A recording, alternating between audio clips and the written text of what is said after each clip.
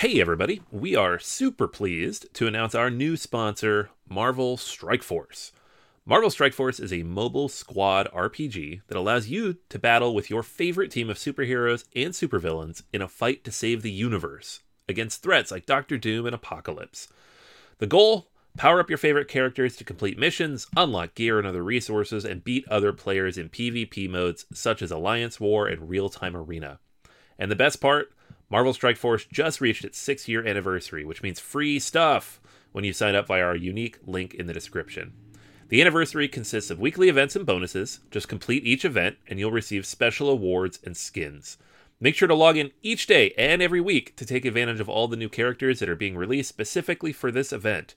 This will be Marvel Strike Force's most generous event to date, so don't miss out. If we have received a unique promo code for every new user, please follow our link in the description and use the promo code MAXPOOL, MAXPOOL. Again, anybody uses that code, it is unique for all new users. Check it out. Once again, thank you so much to Marvel Strike Force for sponsoring this episode.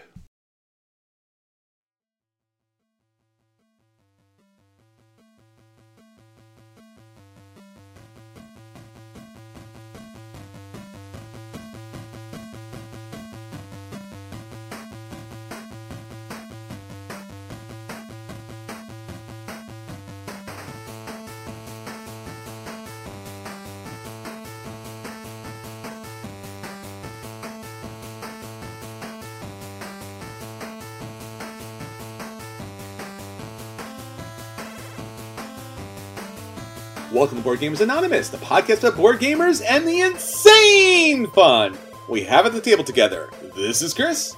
And this is Anthony. And this is episode 450, Board Game Mechanics Meeples. We like to thank all our Patreon backers for helping us bring you a brand new episode. All right, friends, we're back. And this week, just like last week, we are talking about board game mechanics, the things that make all those little board games work.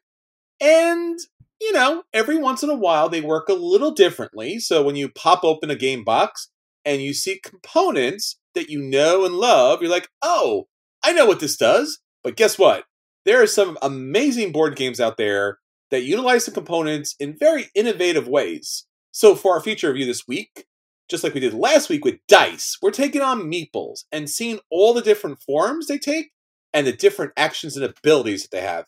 Anthony, you're pro Meeple, right? Yes, I'm pro Meeple. I was worried there for a second. I thought you were going to go with a hot take there, but I'm glad you are pro Meeple. Nope. Last week was on the line. Dice is sometimes okay, sometimes not. We will maybe in the future get to one of these mechanics episodes where I'm anti, but we haven't gotten there yet. Right now, well, I'm glad. Very good, very good. Yeah, I'm glad you didn't toss the dice, but the Meeple here, the Meeples, and again, Meeples are my people, right? My people. Someone says that, right? Somebody says that, right? I'm positive you're right. Yes. Yeah. Now we know where they got it from, which was back in the day. Carcassonne, I think, coined the term Meeples, which again means my people, and has that iconic shape now of this very stiff person with their arms straight out and their legs straight down, and it kind of looks like the letter A, which ironically we use for our logo and everything else. Yeah, right. So yeah, we're all down with the Meeples, especially the letter A Meeple. So yeah, that's going to be our feature review. So listen to us wax poetic about the greatness of Meeples and all the little things that Meeples do in the world. And hopefully maybe that inspires new designers to do even new and different things, because components can get a little old. So this really, brings them up to the next level. So, Anthony, with that said, there's so much coming up and so much to do. Just a quick little mention about PAX Unplugged. That's a little convention we go to every year. Yes, sir. Yeah, it's in my backyard. It's coming up here in, 2 weeks, 3 weeks? I don't know what time it is. I don't know where I am anymore. I think it's 3 weeks. Anthony needs an adult. He needs an adult, quick. I do. I keep asking, and there's nobody here. Yeah. So PAX Unplugged coming up December 1st through the 3rd. We're going to be there, obviously. We didn't mention it last week because I think I just sent the emails out too, but we were able to give away passes to 5 lucky listeners and followers who participated in our contest. So thank you to PAX and all the people over there who gave those badges out to those lucky listeners. Hopefully we'll run into you all there at PAX in the next in a couple weeks when we're there. But yeah, it's the big winter con, so I'm excited. Absolutely. It looks like a lot of fun. And I think in particular, I'm really looking forward to this year more than others because I think we're getting a good selection of Essen games. And I've already seen some of the BGG Con stuff pop up as far as what's going to be there. So if what's going to be there is definitely going to be what's at PAX Unplugged, and we're going to get some Essen love, I'm loving that. I think that's a great combination across the board. So if you are not going, you should go because it's awesome. If you can't go, don't worry about it because we'll talk about it after it's over. Yeah, you'll get the recap. Yeah, so it's usually a very good time. Philly's an amazing city. PAX Unplugged is a tremendous place to play games and all that kind of fun stuff. So we'll be talking about that more in a couple weeks. Not too long, but in a couple weeks nonetheless. So stick with us. And again, if you're going to be heading there and you want to just say hi and stuff like that, we would love that. That's awesome. We ran into some random people the last time and made our day. So make our day by seeing you at PAX. Anthony, I'll be throwing together a Kick in the Habit this week because things have been kicking over on all those crowdfunding sources. So if you are part of our Patreon account, and please do, because again, there's a lot of great content there, and it does a lot to help support the podcast and get more great people to the table. Anthony, let's get to the episode. So let's talk about our acquisition disorders. All right, acquisition disorder for me this week. This is a new one from, I always say, I don't know if I'm saying it right or wrong, actually. Moidius Game Design? Moidius. Okay. I don't know. No idea. So How to say that? We met one of the owners at Gen Con. He was a lovely man, and I feel bad that I can't pronounce the name of the company correctly. Unless I am, in which case, yay. Nailed it. Heck yeah. But I'm probably not, so my apologies.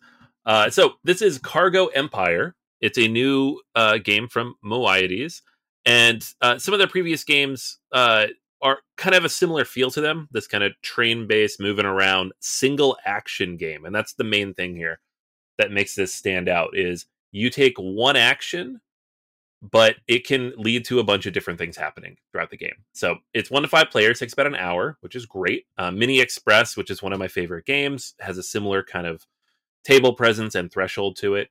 And so in this one, you are picking up and moving various goods along this, logistics route. So if you like logistics, if you like train games, you like pick up and deliver, this seems to kind of be in that ballpark.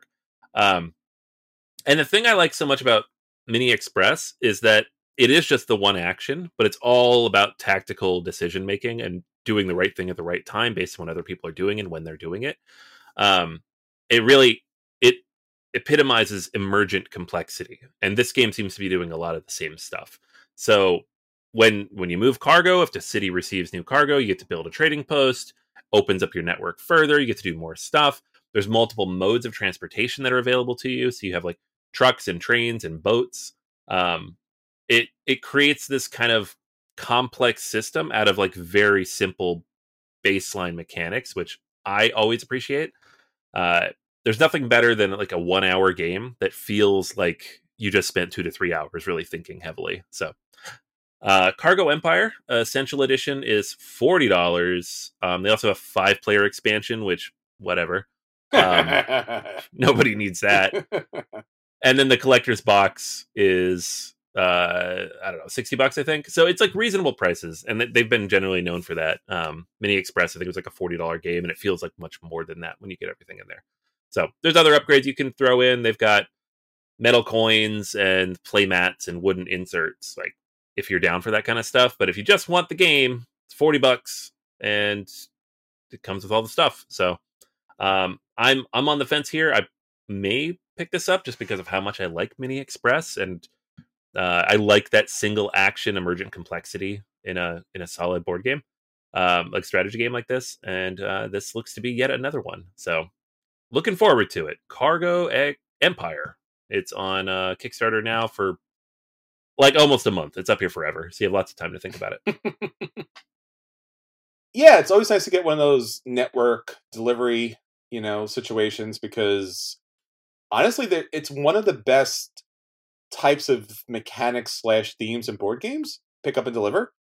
Mhm. Obviously networking, building, and stuff like that obviously is top notch there too. So, yeah, looks like fun. All right, well, I'm going to take us way back to a game that I've played. I'm not sure if you played it, Anthony, but I did. I did. I know what you're okay, talking about. I big played this fan. game. All right, you're down with it. You're down. You know what? I'll let you talk. I didn't love it, but I didn't hate it either. So. All right. Well, and I think that plays into this. So this is Kalamala. It's currently on Kickstarter. It's a remastered deluxe version of the Fabio Lupiano and artwork by Ian O'Toole. And again, anytime Ian O'Toole, like, oh, they did it right. I think that should be his middle name. Ian, yeah. They did it right, O'Toole. So Kalamala is a game that we've talked about and reviewed quite some time. Anthony, I'll let you look up what episode that it particularly was, or multiple episodes that was. But this was a game that it came in a relatively small, Euro box. It's one of those kind of rectangle boxes, very unassuming. And the game board itself, again, is your traditional Euro game. There's nothing radically different about it. But the actions in the game were fun and innovative in a way, because particularly what you were doing was you were trying to gain area controls in a variety of different areas mechanically, right? And I say mechanically because while the game does have a theme, it really doesn't have a theme, right? Like it's more about the mechanics there. Now, the really interesting mechanic is you're putting tiles in this kind of interesting small section of the board, and as you put the tiles on the board, they stack. And when you place a tile down, it lets you do the adjacent actions across from that tile.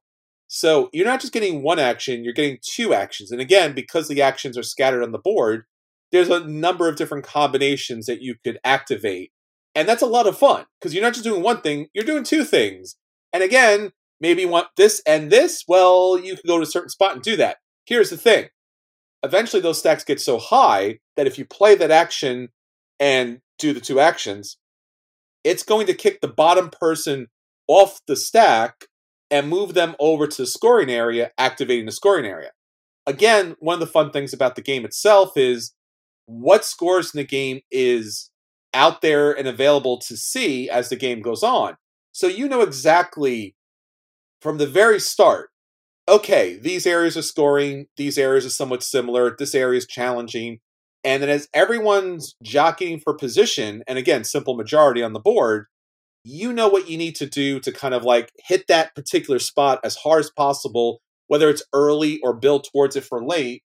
And just that kind of mechanic of taking two actions at once, but being cautious about not letting someone be on that bottom of the stack that you're triggering, because again, it's going to trigger an area. And if you don't have majority in the area, damn, that was a stupid thing to do. Unless you're going to sacrifice that area because you feel like other areas you're going to be able to score down the road. There's just something very fun, quaint about that. Like it's not difficult to kind of like comprehend, and yet at the same time, because everyone gets to see it, there's a lot of competition. So for Euro games, at least, where Euro games, I guess back in the day, Euro games have somewhat been like very solitaire because of the way they things stack. There's competition and interaction. The majority is competition, interaction, and then the scoring throughout is competition and interaction. So when this came up on Kickstarter, I was like, this is amazing. I love Ian O'Toole, and I also own this game. Not again, please, dear God, not again. Because I really love this game. And I think, if I remember correctly, I'm sure I gave it a buy. But it's not like the best thing that's ever happened to Euros. Or like even in the top 10 things that happened to Euros. Like, it's a good game. I don't think this has even made my top 100. Like, it's probably in like the top 150 somewhere. 100 to 150. So it's good. I'll play it. I'll play it any time. I'll have to check my Board Game Geek ratings. Maybe it gets an 8. It feels like an 8. Now, the artwork, the upgrade components, always very nice. Always very nice to see. Always very nice to play. Again, with our industry having like a 6-month turnover, where like a game is only relevant for 6 months. This brings the game back to the table, whereas my not that very old game of Kalamala probably wouldn't do that. But this new version with the Ian O'Toole artwork and this magnificent, I don't know what it is. It's kind of like a dragon / bird of prey on a castle. I mean, again, it looks amazing. The components look amazing. The artwork looks amazing. It's Ian O'Toole. He's amazing. I've never met the man, but I'm sure he is. And obviously, you get expansions and such things like that. Retail version, you can pick it up. Again, not very crazy. $47, which is awesome and affordable, surprisingly enough. But no one comes to Kickstarter for the retail edition. No, Everyone comes with the deluxe edition. Silly rabbit. That's $58, which is also not bad. I have to say it's not bad. But again, nobody comes to here for that. They come for the collector's edition, which is $85. And now, there you go. There we go. That's where we live, brother. We live in there. Because you're paying for shipping. So why are you shipping a retail version? Buy it later if it's a retail version. Right. You come for the collector's edition because you want the neoprene mat and the custom printed sleeves. I don't know why you want those, but again, I don't know why you would be here if you weren't here for those things. So it's a thing. I don't know. Anthony, we reviewed this, right? Yeah, long time ago, 2017, episode 151. And yeah, I don't remember exactly what you said, but I'm pretty sure you liked it a lot. And that's like, I went and found a copy, and for that exact reason, and I played it, and I was like, oh, this is fine. Oh my god! And the thing is I don't dislike the game. Like I said, I thought it was fine. I held on to it for a while. Eventually, I sold it, but there are other Lopiano games I like better. There's another Lopiano game with Ian O'Toole artwork that I like better. Merv, which came out in 2020. So this one, it just felt, I don't remember exactly what my issue was with it. It just felt kind of like anticlimactic in a way that his other games don't to me. Like a lot of short Euros end up feeling anticlimactic, and he has found a way to make them where they don't. Like Ragusa, Merv, a lot of these games, they really work. And this one it didn't click for me at the time. So I'm not interested in this, but if you back it, I'll play it again and see what I think now. So. What's funny is, and I did give it an 8 as far as Board Game Geek ratings are concerned, which is high for me. Yeah. This is my favorite out of all of his games. You know, Zapotec didn't do anything for me whatsoever.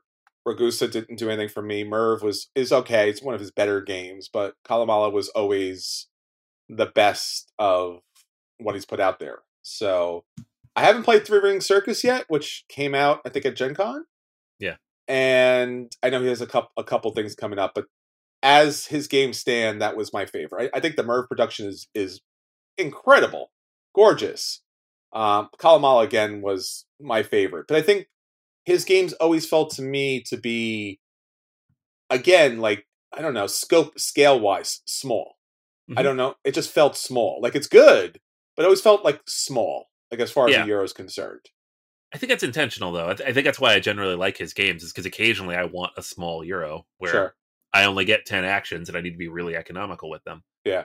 So yeah, I don't know. Yeah, this is my favorite, like I said, because of the unique, you want to take 2 actions and you want to take the 2 actions you want to take, but again, as you stack, you give other people opportunities to do different things and score, and so that comes into consideration. And the fact that it's an area control game is fun for me, especially when you get to see everything laid out. If you spend a minute looking at how things score and when they score, you can kind of make a strategic plan as far as what you're going to do throughout the game and then roll with that. Obviously, make tactical changes if you need to, but everyone kind of makes that based upon that kind of layout. And I think that's a lot of fun because, again, a lot of Euros don't have that kind of interaction, especially way back when. So, yeah, you can listen to my full review then. I still like and love it. I don't know if I'll back it because I own it. Again, this is one of the general quandaries of Kickstarter in this day and age, which is like, hey, you know that game you like? Yes, we made it again. Like, damn it. So we're at 2 times. I've bought games twice. I haven't bought games 3 times yet. Not yet. 2 times has been the max so far, but It's coming, man. Have you 5 bought more a game? years. Have you bought a game, Anthony, 3 times? The same game 3 times? Yeah, you know I have. Oh, I know you have. Yeah. Yeah, no, Castles of Burgundy I own 3 copies of at the moment. I gotta get rid of at least one of them. I was just saying this on the recent Kickstarter, like the Patreon premium episode, when I'm going through my top 100. And I'm going to keep one of those extra copies because the new box is so stupidly big that I can't carry it anywhere. I don't need 2 extra copies, but I will keep one of them. Are we doing an episode on stupidly big copies of games that we can't bring to game nights? Oh, I got like 20 already. Yeah, we can do that. They're so amazing. They'll never leave the house. They're incredible. Never leave the house. Did you see the miniatures? Never going to leave the house. So, yeah. Yeah, no. Is anybody coming to my house? No. Okay, well, then I should get rid of these games. Jeez. That's terribly sad. All right. Yeah. Well, that's our acquisition tosaurus for this week. Now, on to the games hitting our table. We'll let you know if those games are buy, and you should round pick those games up. Those games are play, and you sit down and play them. Those games are dodge, and you should avoid them. Or, in fact, if those games are the dreaded burn, I don't know, sometimes you own multiple copies of a bad game, toss them out, because reasons. Anthony, I got 2 games to the table this week.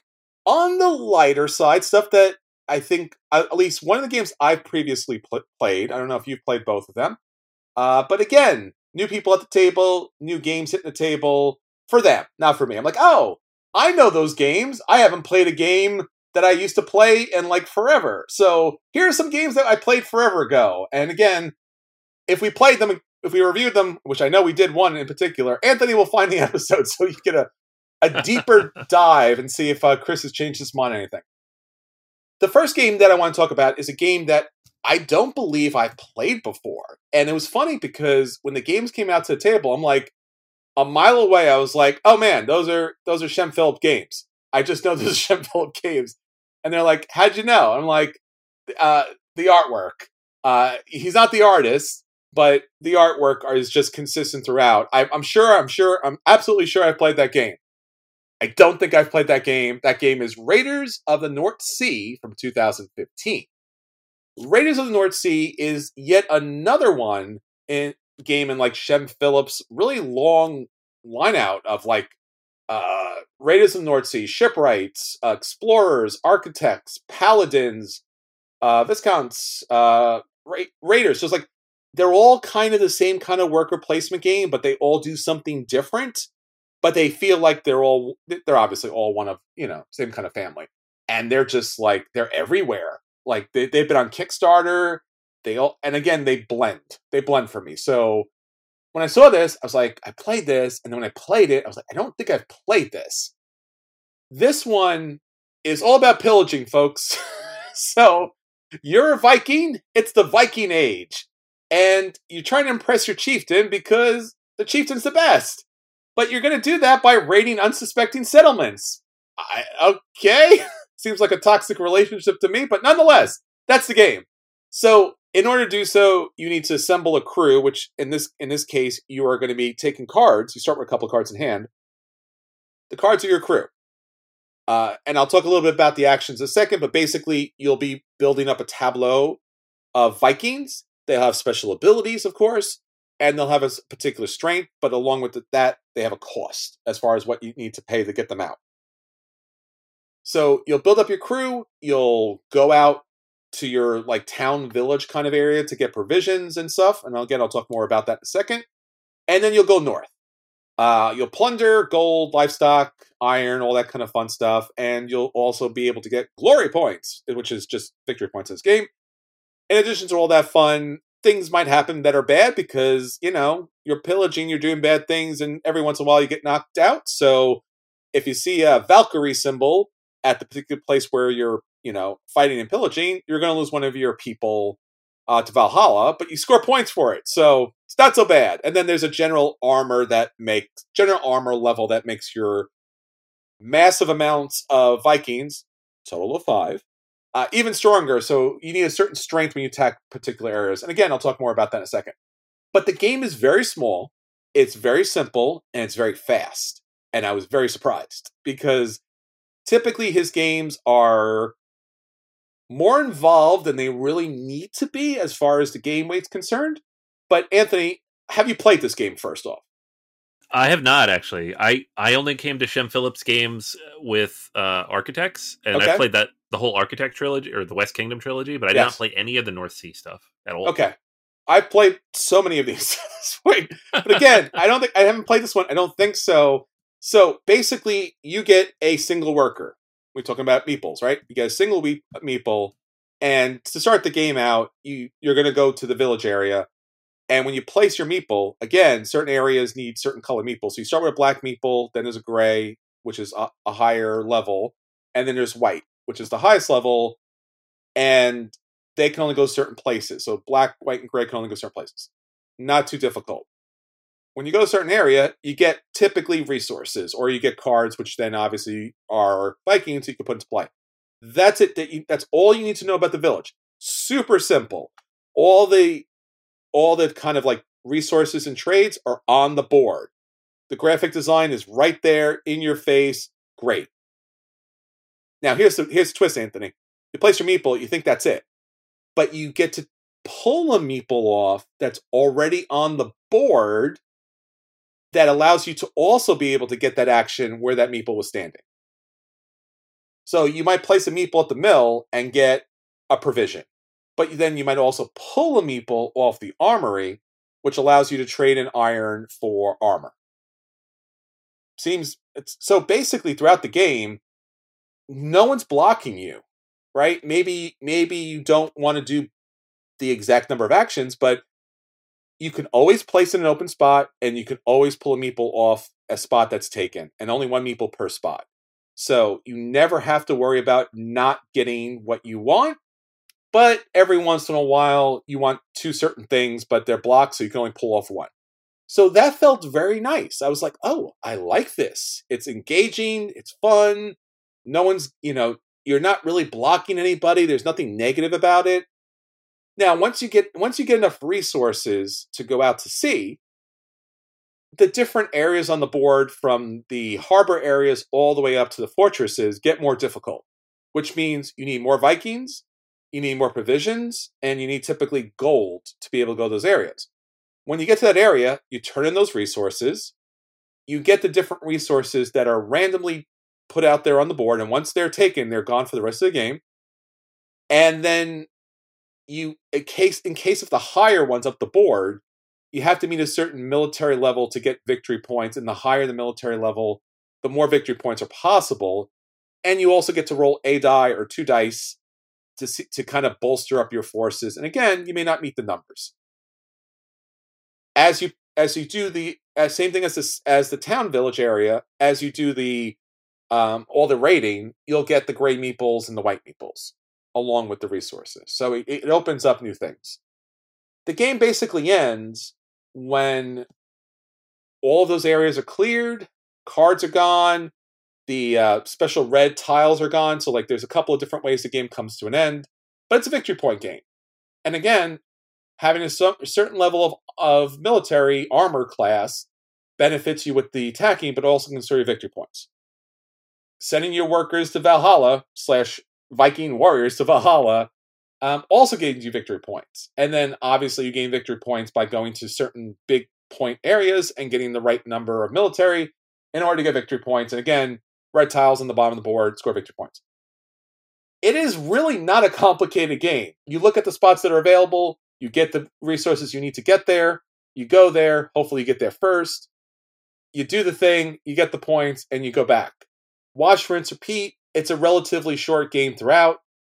The artwork, again, is great. It's just really cool, kind of like realistic, cartoony artwork. You've seen it before. Very vibrant, very fun. There are some hero cards which give you super special abilities, so there is some chance on what cards are you drawing or what cards you get to start the game. Raiders of the North Sea, 2015. Now I got to play it, and it's good. I'll give it a play. Great. Yeah, I think every one of his games I've played also gets a play for me. I don't think any of them were a buy, even though I own like 5 of them. They're small. They fall in that like hour to hour and a half, decent, chunky, not chunky, but like enough of a euro. So this is just one that had never hit the table, and I never felt like buying. So that's why I haven't played it, but I'm sure I'd like it to. Yeah, I think I've played again. Fingers crossed, because I feel like I played most of that kind of West Kingdom, North Sea kind of. I Mm, haven't played the South Tigris areas, but I've North Sea and West Kingdom. Yes, I feel like they're all good. Like I said, they're all plays. I feel like yeah, people love them. Like people who love them, just like people love them, and I'm right. just like, all right. I'm like, they're fine. It's good. It's fine. Yeah, I Yeah, think I think you and I might skew a little heavier than the sure. demographic for these games. I will Absolutely. say though that like his most recent stuff is getting increasingly slightly more complex. Yes. So we might be like 3 or 4 years away from him dropping like a Lacerda level Euro on us, like just being like, "All right, 4 hours, go," Yeah, because it keeps getting a little heavier. they do. And again, like I said, I like the drop your meeple, pick your meeple up, double action, and then the rest of the game is just like doing that enough times that you can be able to go and pillage. Right, So it, like you said, it's not even weight or complexity. It's just that's all you're doing, right? right, Like you're going to the village, you're getting resources. Do you have enough resources? All right, go plunder. Did you right, plunder? Yeah, you probably need more resources. Okay, come back. right. And I mean, I won. Like I won the game, but I was like, all right, that was fine. Yeah, it wasn't bad. There wasn't a bad taste in my mouth, so to speak. But like, I don't know. I wanted something. I wanted a little more. Like there should have been another thing. Uh, I don't know. So yeah, pretty decent.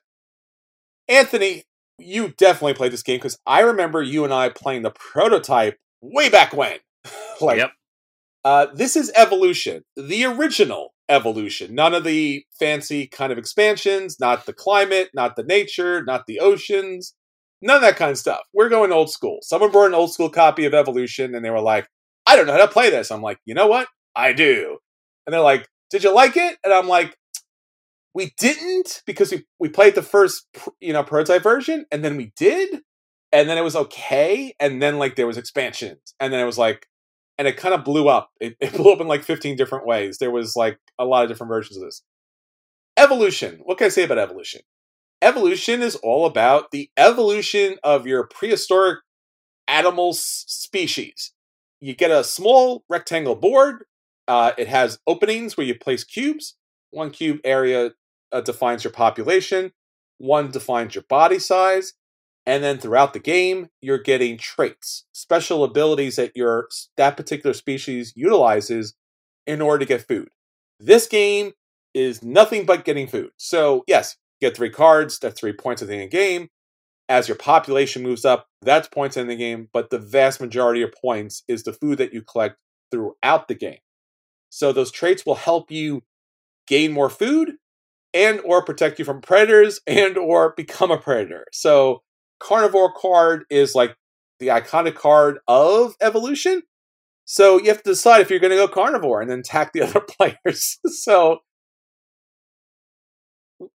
it is again another one of these games. I think, Anthony, like you were mentioning about Raiders, that fits into that Euro. It's not a gateway game. I know they try to pass it off as that. It's not a gateway game. It's a gamer's gateway game, so to speak. Like if you're a gamer, Yeah, yeah. I feel like these games are.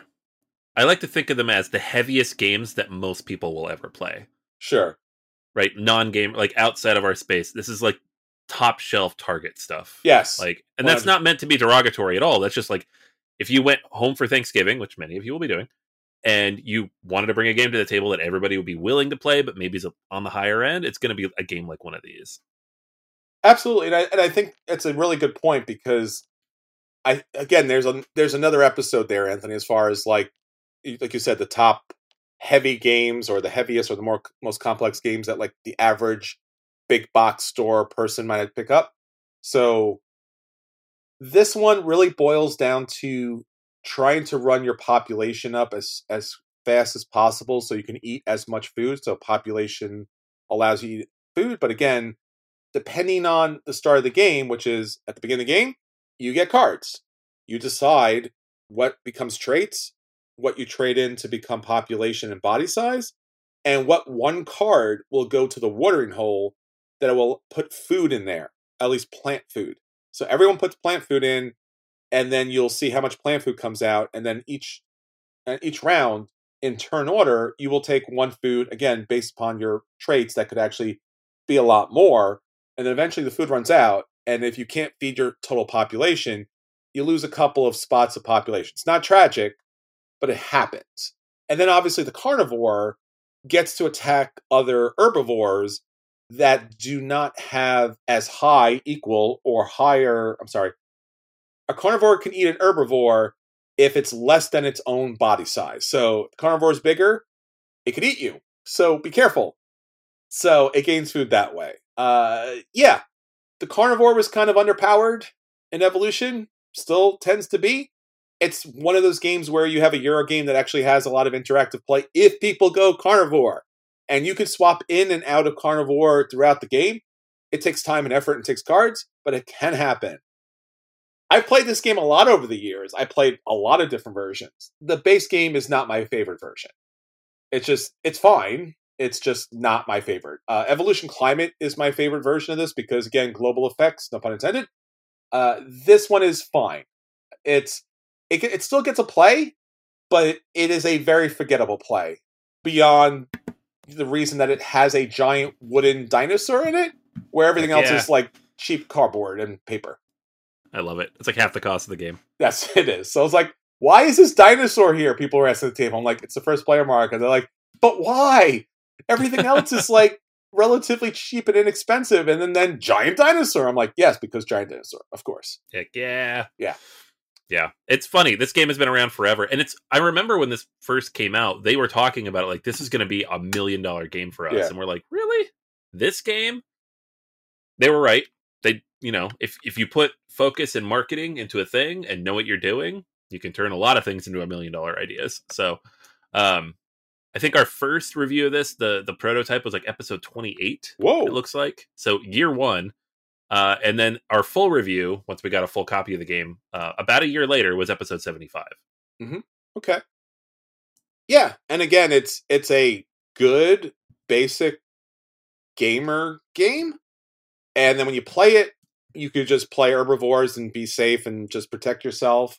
And or eventually you will say, curse your sudden but inevitable. I can't even say anymore. Inevitable betrayal, because eventually someone goes carnivore and starts eating your friends, because that's a thing that happens for some reason. It's like a social press your luck game. Someone's gonna do it. Someone did it. Yes. Someone eventually pulls the trigger and then it either works or doesn't work. At our game, it didn't work because the person pulled the trigger too late and everyone was like pretty big. So it was really hard for them to like attack because everyone went defense. So, and in that case, the game isn't as good. And I think that the later expansions make it much better, like Flight. And there's other expansions where like the carnivores have more of a chance, because otherwise, like, you just can't do anything. So, right. Other than annoy other people at the table because you're eating them. Love it. All right. So that's our At the Tables this week. Anthony, let's get on to the feature review. So again, our feature review this week is talking about the latest and greatest, but this time game mechanics, and specifically game mechanics that utilize Meeples in interesting and fun ways. You've seen Meeples? You have Meeples. They're in a lot of games. Man, it'd be nice if someone did something different than just place a Meeple.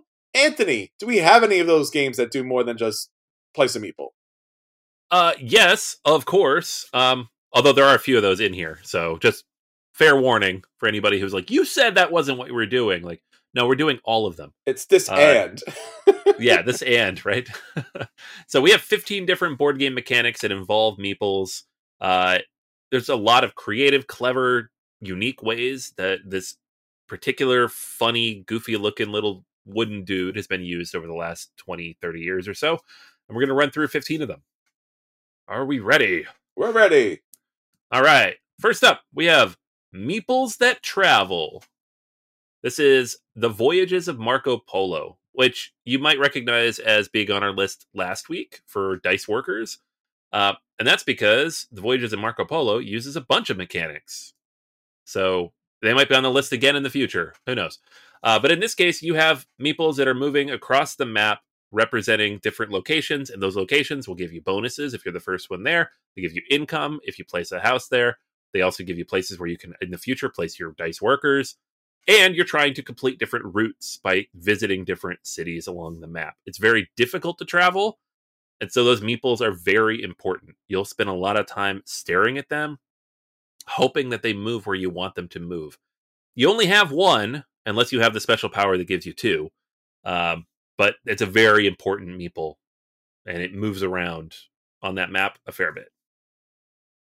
Yeah, no, very nice. And again, a very good place to start, because a lot of games where you think about like the later deluxe versions of games, how often are you going to touch that piece that it needs to be a deluxe piece? That game, especially, there's a lot of movement with the meeple. Yeah, it's a funny thing. Like, if they ever made a deluxe Voyages of Marco Polo, which it's so weird that they haven't. It is weird. It would make a lot of money. I mean, they made two versions of the same game. I know! And there's an expansion there that's been out of print for 1 million years. People would pay good money. Like Ultimate Railroad stupid money for this. Oh, but, no, don't say that. I know. Well, I already have the expansion, so I can say it. Oh, no! People who don't. Yeah. All right, so moving on to the next one, we have one of the more common ones, Meeples as workers. There's like 1,000 games we could throw here, because a lot of worker placement games use Meeples. Yes. The one that I've chosen, because I made the list this week, is Russian Railroads or Ultimate Railroads, because you have your little collection of Meeples, and they go onto the map, and they give you various goods. Simple as that, right? It's one of those simple, basic approaches to worker placement. The things that make the game great kind of come after the worker placement component, after you get your stuff, building up your own personal tableau. But the worker placement is very straightforward. There are a limited number of spaces. You place your meeple, you get the thing. That's it. And there are, again, like 1,000 games that do this, but it's one of my favorites. I will add two things to that. First off is, in the game, one of the spots is to get 2 additional workers. Yes. And that is, again, in the base game of Russian Railroads, not all the additional expansions and such. The base game, almost always, not always, but almost always, there's always a best first, second, third action. And getting those 2 meeples is always, I think, like number 3, right? It's like engineer, money, which is anything, and then meeples. So that double meeple thing is huge. And I will also say, because these have like very, very like important spots, when someone places somewhere, it's murder. Like you just like you want to flip the board because that meeple just mocks you. Like it got there. So yeah, that's very, very painful. It's a painful worker placement game. It's not like, oh, then I will do less of a thing. I was like, no, you will do nothing of a thing and you will like it. And you're like, oh, geez. Yeah, and that's what a lot of these are, right? Like, there's really like 2 versions of worker placement. There's that, and then there's the next one on our list, Meeples as workers in groups. Oh, no. Yes. So this is like a feast for Odin, which I know you're not a huge fan of, but it does this really interesting mechanic where there are different columns on the board, and the number of meeples you place will determine what action you can take. And the more you place, the more powerful the action. Yep. And if you place 3 or 4, you are drawing or playing cards, which is even more powerful. But then you have less actions. It's the basic mechanic that Uwe Rosenberg is among those who has developed a lot, but it adds that layer of like kind of elevating action economy. You also get new workers every round, which is another common enough action, but there's so many rounds in this game that eventually you end up with like 11 workers. So I have a question for you here, because we've talked about meeples, right? Meeples the singular, meeples the plural. Now, at Feast for Odin uses a group of meeples to activate a spot. A group. What is a group of meeples? Now, yeah, so it's not a pot of whales, right? What is it? What is there even a term out there for it? I don't think there is. There should be, and we need to coin it quickly. Yes, I know, before someone else takes it from us. Yes, and then we'll say trademark really fast 3 times and spin our chairs in a circle and spit, and then we'll own that trademark. So yes, we've done it. I think that might be a question of the week. That might be a thing. There we go. Yeah, we'll throw it to the listeners. What is the group of meeples called? Yeah, a murder of crows. I mean, there's a lot of fun ones out there. Yeah. So yeah, what is a group of meeples? I like it. I like it. All right. So we'll come back to that next week. It's on Aw. all of you to figure out. I know. Um, What's a group of listeners? I don't know. That's another thing to think about. an audience, I hope. A gang? I don't know. A gang of listeners. All right, moving on to the next one. We got workers. Wait. Have you made our listeners? They're a gang, brother. They're a gang. We're They're a gang. Oh, okay. Yeah. It's like the Crips, the Bruds, the Latin Kings, the PGAers. Oh my gosh, you're gonna get someone hurt, man. That's all right. We're all down. Yeah, we're all down. It's all good. All right, workers as battle pieces. This is appropriate. Talking about gangs, why not? El Grande. So we got a new version of El Grande that's apparently throwing meeples in there. Yeah. So El Grande again in BGG's top 100 games of all time. Arguably one of the best games of all time. Wolfgang Kramer. Just a brilliant, beautiful area control game from way back in the day, 1995. And then it got reprinted, which was unheard of back in the day that it got reprinted. Like, legitimately, no one thought that was getting reprinted. I did. That's on an episode somewhere. Drew was like, never. And I was like, it is. And I'll bet you. And I was right. And he never paid off on that bet. Just saying. If you find him, say, you owe Chris. And then get a group of listeners together, which is also called a gang, and take that brother down. But in the meantime, when you play the game, because it's an area control game, and you're trying to control that area, what's really important and powerful about that is you have an opportunity to actually put your caballeros, your little meeples, to control particular areas, and it's this really cool cardboard Castillo where it's like you're basically secretly hidden, kind of pounding in. It used to be cubes, now it's meeples. You're putting meeples into this long, hidden kind of structure, and everyone's putting meeples in there. And then eventually, at some point, based on the game, they pop out, and that gives you additional influence on those particular areas. So the hidden gang of meeples, or hidden, I don't know, we don't have a group name yet, pops out, radically changes the game, and is a lot of fun. So yeah, that's the thing that happened. It went from cubes to meeples, and it plays a lot better because now you have cubes flying through the air and landing on the board. Love it. I gotta play that. All right, next up we have one of the best upgrades of all time for any game, Meeples. So, if you remember back in the day, in the Dark Ages, before Meeples, there were cubes in Agricola. And we all wondered, what would this cube look like if it was in the shape of a sheep? Yep, I think that was the thing, because again, back in the day, there was cubes, there was discs, and that's all there was, and we liked it. Yes. So we had a major upgrade, and now all the games just come with Meeples. All of Rosenberg's games are Meeple friendly. We're spoiled. And you know what? This is borderline not a mechanic, because what do they actually do? They just replace the cubes. But in our minds, thematically, this is much more than just a cube. It represents everything that we're doing, and color and space and shape, and it makes it quicker and easier to see what's going on the board. Yeah, I think that's the key thing for you play Agricola. There is so much heavy, complex thought that goes into play, a lot of cognitive load, and by having the Meeples out there, it's not just a sense of those are cute. It's like, no, I can read the board so much easier, so much quicker, and again, if you've never played Agricola before, it's misery farming.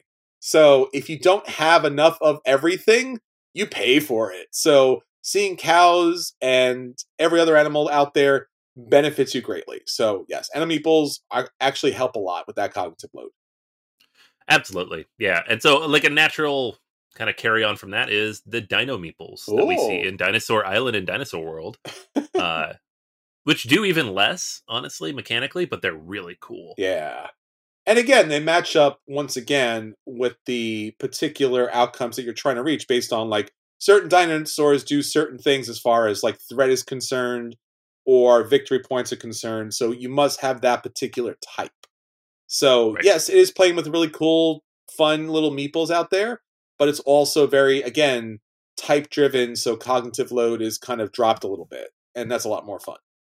Yeah. All right, next up on the list, we have A pair of very interesting ones. First up, we have Dexterity Meeples, Ooh. where we're literally stacking those meeples. Meeple Circus. Meeple Circus is great because Meeple Circus is all about trying to match these different designs in order to, like, designs, but like performances, I should say. But it's technically it's kind of designs. Like, you're trying to line up the meeples in a particular way, as far as, like, I don't know. There's a clown, and then there's a seal on top of the clown, and there's a ball, and there's a plank, and there's another acrobat. So yeah, what can you accomplish with those building meeples in order to make maintain a strong structure? So we talked about a lot of other games last week where dice were the structural components. Here it's meeples, which is like, oh, that's pretty cool, but they also have the balance, which is a dexterity element that seems simple, but really is not. Yeah, no, my gosh. I remember playing this game at PAX 5 years ago now at this point, and I was terrible at it. Remember the music? But that's plays the music at the list. Oh my gosh, yeah, with the app. Yeah. It was a fun experience, but I did terribly. Aw. Yeah. No, it's dexterity, man. I always do terribly. Here's another one that I did terribly at that my son beat me at when he was 5 or 6 years old. Meeples as building blocks. Terror in Meeple City. So we got a little bit of dexterity going on here, but the meeples in particular are holding up the layers of those buildings as you throw things at the city. Yeah, this again was another really fun mechanic because, again, you're all these kaiju giant monsters out there, and you have different ways of destroying buildings that are going to score you points. But the points are the meeples that fall from the buildings. But instead of just like making buildings and throwing meeples inside, the meeples are that kind of structure that's all important, right? Those load-bearing meeples. I guess load-bearing meeples should be the category there. Again, a lot of fun. Just a lot of fun. Craziness. All right, next up on the list, we've got colors in meeples. Colors! So sometimes the color of the meeple matters, as is the case in Keyflower. Yes, Keyflower is a really interesting game. If you've never played Keyflower before, or you're just getting into Euro games, and someone says, hey, you want to play Keyflower? You're like, cool, what is it like? And you're like, oh, meeples. You're like, oh, I love meeples. Those are fun and interesting. This game will kill your love of meeples. So the meeples here are called Keeples. So Key, because everything about the Keyflower games has to be key-based. So that's the thing. So, I don't know. So again, now what you're doing is you are being able to, throughout the game. Let me put it this way: throughout the game, it's hard to explain in a very short amount of time. But you build a board, you build a little tableau of different hexes that become your particular areas. Everyone does that on their own, but you can place your meeples on any board you want. And when you place the meeples on that particular hex, you are like technically in a way you're bidding for that particular hex. So if I place one red meeple out there and Anthony wants to go there, he's got to put 2 red meeples out there. So the color determines what actually happens in that particular area. So you're bidding to be able to successfully build in that particular area. Now, the color rule is really important throughout. And again, you're like, oh, so I could deal with that. So 1 + 2 or 3 or 4 or 6, whatever it happens to be, there's a wild color that comes into play that everyone scraps for throughout the game. And that's essentially kind of like, if you're able to get that tile and you're able to get those meeples from the tile, then you'll be able to like lock down a particular tile. So color matters a lot in Keyflower. Yeah, it's such a weird way to think of it, but of course it makes sense. Like, you take one mechanic, you combine it with another, and it's just going to flow smoothly from there. Although it is funny that, yeah, you kind of walk away with a different feeling of meeples afterwards. 100%. And also, one thing to know is if you're placing meeples on other people's hexes, at the end of the round, they're able to take your meeples as their own. Ooh, so mean. So you want to build up a really cool tableau in order to attract meeples to your area, but also it does lock down your area. So again, there's a review for the day. We've already reviewed Keyflower. It's great. It's a good game. Yeah. All right. Next up, we have supersized meeples or grande meeples. What? Uh, Viticulture is one of the highly respected worker placement games. We talked about Russian Railroads before. This is another one that's like very popular that people would think of, a little more accessible, kind of in that ballpark of like we talked about higher end of complexity for a general audience. Mm-hmm. Um, but one of the things interesting about Viticulture that some other games have now copied is you get a grande worker, supersized meeple. You get one of Mm-hmm. them, and this grande worker is similar to your regular workers, but it can go on a location that's fully occupied on the board already. So it gives you a chance to kind of break the rules of regular worker placement where, oh, I can't go to any of these spaces. They're all stopped up. Well, I got my grande worker, so I know I can always do at least one thing I need to do. Uh, it's an interesting mechanic. Viticulture plays with it a little bit. There's like the Mama and the Papa's cards that kind of sometimes change when you get them or how you get them. There's different levels of complexity in the different versions. But at the end of the day, it's basically a super meeple that gets to ignore some of the placement rules, which adds a lot to most of the games that it's in. Yeah, no, a lot of fun. And again, another one of those games where when the meeples drop and take an area, they take the area. Because it's heartbreaking. Yeah. Next up, we have multi-use meeples. This is the classic, the game that coined the name Carcassonne. So in Carcassonne, a meeple can be many different things. It can Mm-hmm. be, knights wandering the fields. It could be farmers. It could be all these different possible things that you're placing out there. It depends on which version or expansions you're playing Yeah. with. But how you place it, what type of terrain you place it on will determine what the meeple is and what it represents. Yeah, again, one of those things interesting about meeples is obviously they look like people. So typically, when you place a meeple, if you're not a monster, you stand them up. But in Carcassonne, if they lay down in the field, they're a farmer. If they're on a road, they're a robber. Right. If they're in a castle, they're a knight. So, like, I don't know. I guess it depends on where you're born in the world. That determines a lot of things. But again, that's a philosophical question that we'll come to next week. We don't have time for that. So, what but is there, what is it called? let's just put it like wherever you're born, that's a thing, and it happens, and so forth, and privilege and all that kind of fun stuff. So yeah, no, it's fun because again, you have to ensure that your meeple is placed properly throughout the game because you could confuse a lot of people if they're not. So, and again, I think the meeple, the farmer laying down in the field, is so iconic, like an iconic image. And probably one of the most iconic images as far as meeples are concerned, because like, yeah, he's laying out in the field. He's been working the field all day, and here he is with his arms stretched out and his feet stretched out. It's really the only time that I actually feel like that's an actual position a person would do. It, like, oh, you're laying in the field, you're really stretching out. It's like you're making snow angels. So Yeah, that's yeah. true. Uh, that's a good point. Or you Next, could you could also catapult your meeples too, but we won't talk about that in Keith. That's the thing that happens too with expansions. I feel like with all the Carcassonne expansions, we could have just replaced this whole list. Like, Yes, and then in this expansion, it's a catapult. Yes, like all the different things. Next up, we have Mancala meeples from 5 Tribes. So this is a game in which your meeples, or not your meeples, all of the meeples, they belong to everybody, are already on the map at the beginning of the game. It's a worker displacement game, or Mancala.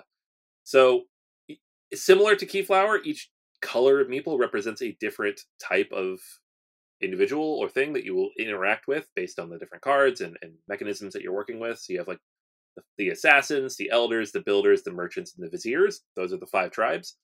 And they're already on the map at the start of the game. The tiles are kind of laid out randomly depending on what kind of version of the game you're playing. You place all the meeples out based on the placement rules, and then you will be displacing them to take various actions. So it's a brain burning game because there are so many possible options in front of you, but it also provides a wealth of uh, expanding complexity because of that. It's one of those Days of Wonder miracles where they take a very complex game, boil it down into 3 pages of rules, and it's still running strong even with just the 2-3 expansions that it has. So that's 5 tribes.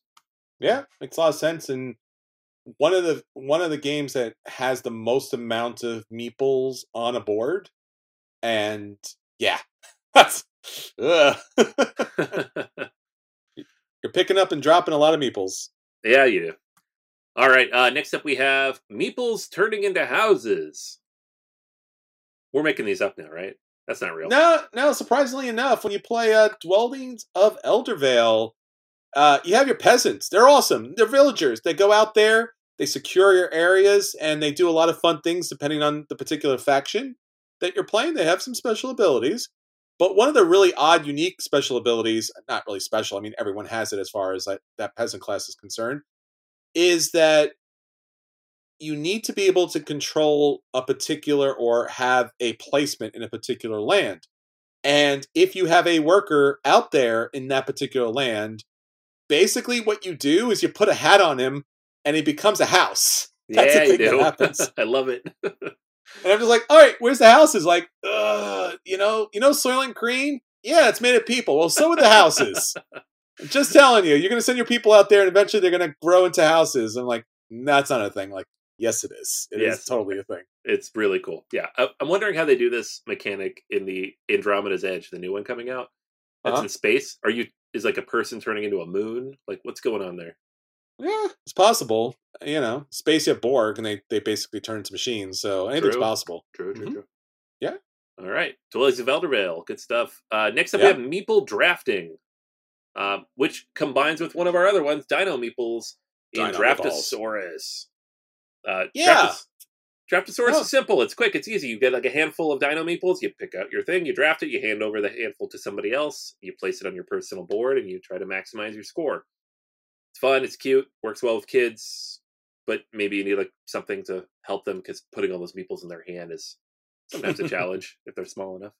Yeah, it's fun. It's fun. It's colorful, and again, color matters because colors are only a single particular dinosaur, and you're basically more or less getting a set collection kind of situation, whether it's one type or multiple types.